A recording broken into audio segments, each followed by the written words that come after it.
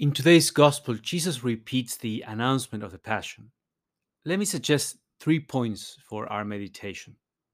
One, it seems that the Lord's announcement of the Passion is in contrast with the disciples' amazement. Now, I don't think he's trying to kill their joy. Rather, he wants to keep them from creating a joy that is somewhat fake. And that's what they seem to be doing, focusing on the happy side of being disciples and refusing to look at their brokenness and at the challenges they had to face. Following Jesus brings a lot of joy in the Holy Spirit, but we cannot enter that joy if we systematically avoid the cross. Two, notice that the disciples couldn't understand Jesus' teaching about the cross. They were stuck in the perception that the cross amounted to defeat. They couldn't get past the gruesome image of the crucifixion and the sentiment of despair that came with it.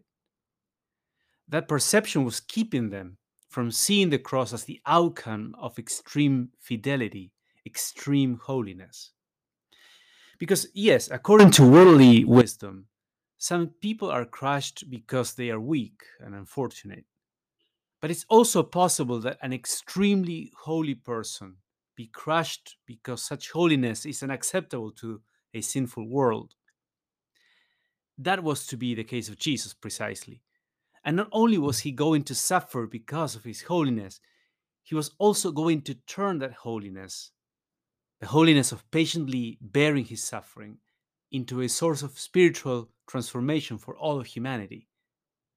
But this is mysterious, and the disciples didn't want to deal with it.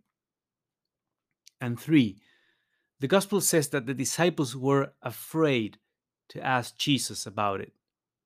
What can relate to this, certainly? Many people are afraid of getting close to God for fear of what God would ask of them, or they're afraid of looking into a controversial topic for fear they won't like the answer. But fear is never a good advisor in the spiritual life.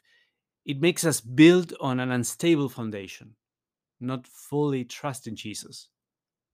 Fear will lead us to tolerate areas in which we don't want to be transparent with Him, and that will open a rift between Jesus and us.